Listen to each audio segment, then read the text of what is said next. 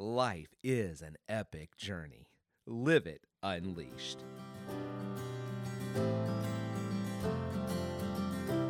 Hey, fellow journeyers, Jeremy here. Welcome back to the Living Unleashed podcast. You know, life is an epic journey, and we want to live our lives unleashed. We want to experience the life that God has for us, this passionate life that is defined by hope, filled with joy, marked by peace, and walks in freedom. We're continuing to journey together here as we start another new week with Luke as we journey through Luke and Acts. Today we're on Luke chapter 15. I'm really glad you're back joining us as we continue this journey together. I hope that as you are journeying here with us as we go through Luke and Acts, that you are drawing nearer to God, that you are being challenged in your walk and your journey to live more intentionally for Him and to seek His kingdom each and every day. So let's dive right in. Now, as chapters go, Luke 15 is actually an easier chapter to summarize than some of the previous chapters. The reason is because Luke chapter 15 has a very laser-like focus.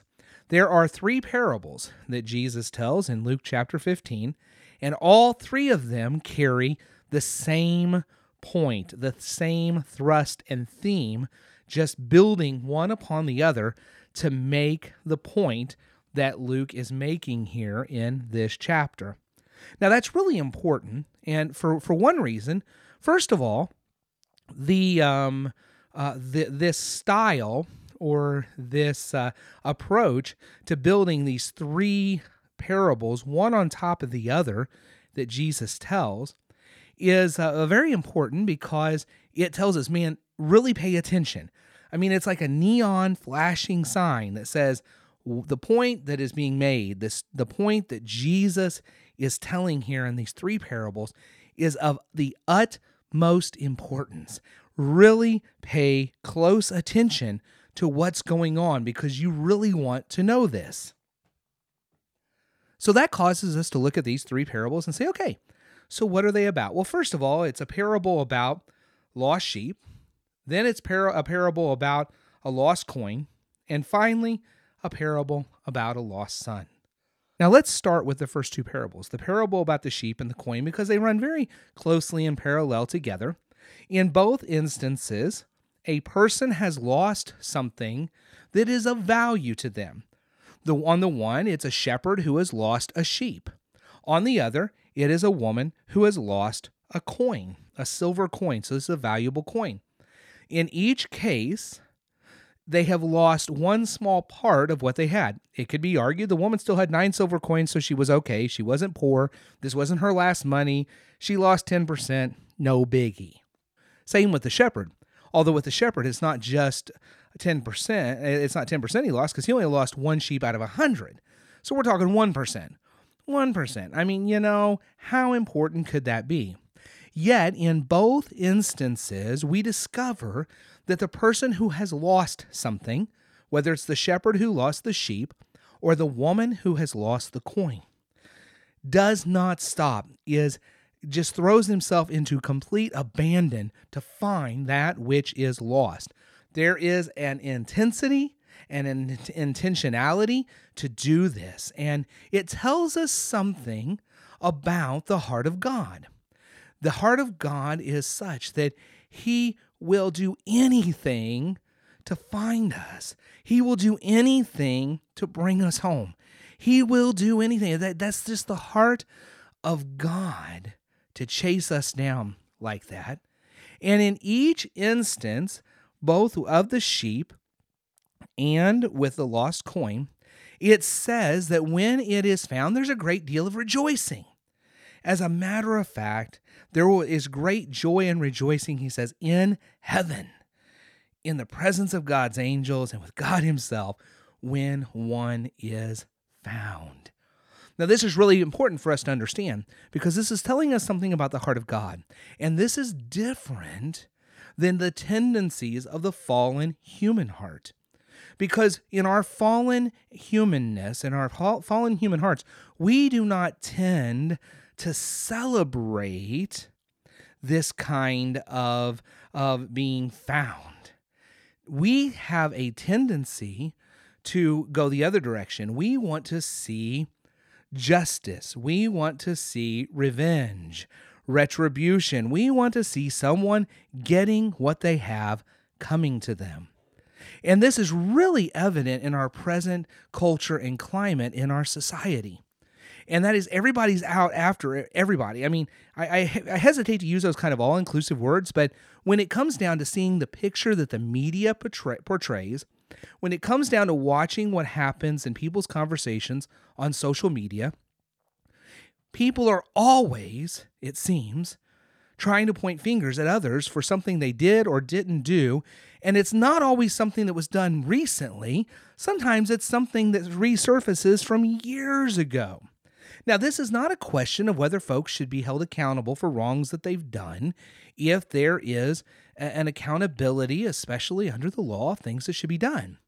But it does bring up something about our hearts, that we relish in that we do not relish in forgiveness. We do not relish in seeing reconciliation take place. Instead, we want to keep things stirred up. We want to keep things in this messy heap. But God shows us something different. What if God took that kind of attitude towards you and me? What if God took the kind of attitude that his heart was such, you're going to pay for what you've done? None of us would survive. None of us would make it because we don't deserve to. So then you come to the third parable. The third parable is longer. It's more of a fleshed out story. And in it directly contrasts these two hearts we've been talking about. First of all, there's the heart of the father who is watching for the return of his son. And when he sees the son coming, he casts aside all social convention to take off running, because that was just not the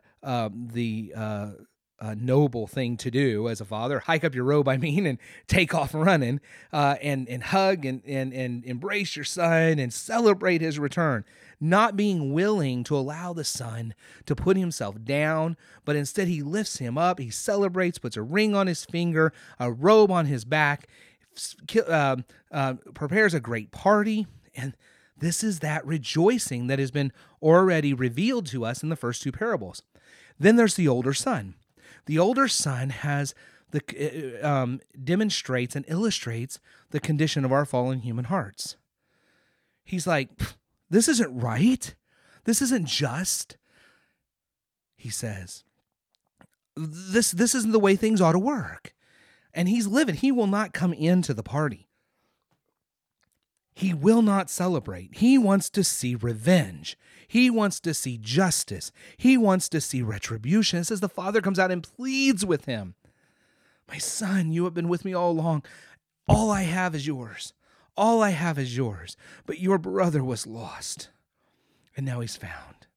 Come celebrate with us. But he won't. You see, that's what God wants. God wants our hearts to become like his hearts. That's the invitation in this. The father comes up and out and invites his eldest son to share his heart for his lost brother. You see, you and I need to learn that. That's the invitation of this chapter. We need to let go of our tendencies to finger point, to condemn, to want to see people get what they got coming to them. We need to instead celebrate, offering forgiveness, and celebrate when people turn. Celebrate when they choose the kingdom of God. Celebrate when they come to Christ. Pray for them to do that, wanting to see that happen to them, not wanting them to get what they have coming to them. Just like we're not getting what we have coming to us when we've turned to Christ. And that's what this is about, man. It's that heart of God. And that's the kind of heart you and I are to have. We're to love like Jesus loves. Because we've been loved, we're supposed to love in the same manner, in the same way. That's what this passage teaches us. So I invite you, as you go through today, as you engage the world around you, as you read the news, as you engage on social media, can you have the heart of God? Can you share the heart of God with the rest of the world and not allow yourself to be sucked in to the tendencies of the fallen human heart? See, God wants to transform our hearts so that we become more like Him, loving like He loves. And that's what we're so called to do. So I invite you to that. Really reflect over these 3 parables. Celebrate what God has done for you. If you haven't experienced that forgiveness from God, know it's right there. The Father wants to celebrate your return. But also look at the world around you and look at them through the eyes of God and with the heart of God.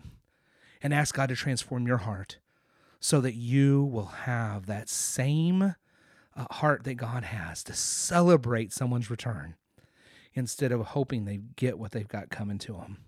All right, I hope you have a great day. I'm glad you joined us back again today as we start here on Monday. I look forward to seeing you tomorrow. And as you continue through your day, may you keep on living unleashed.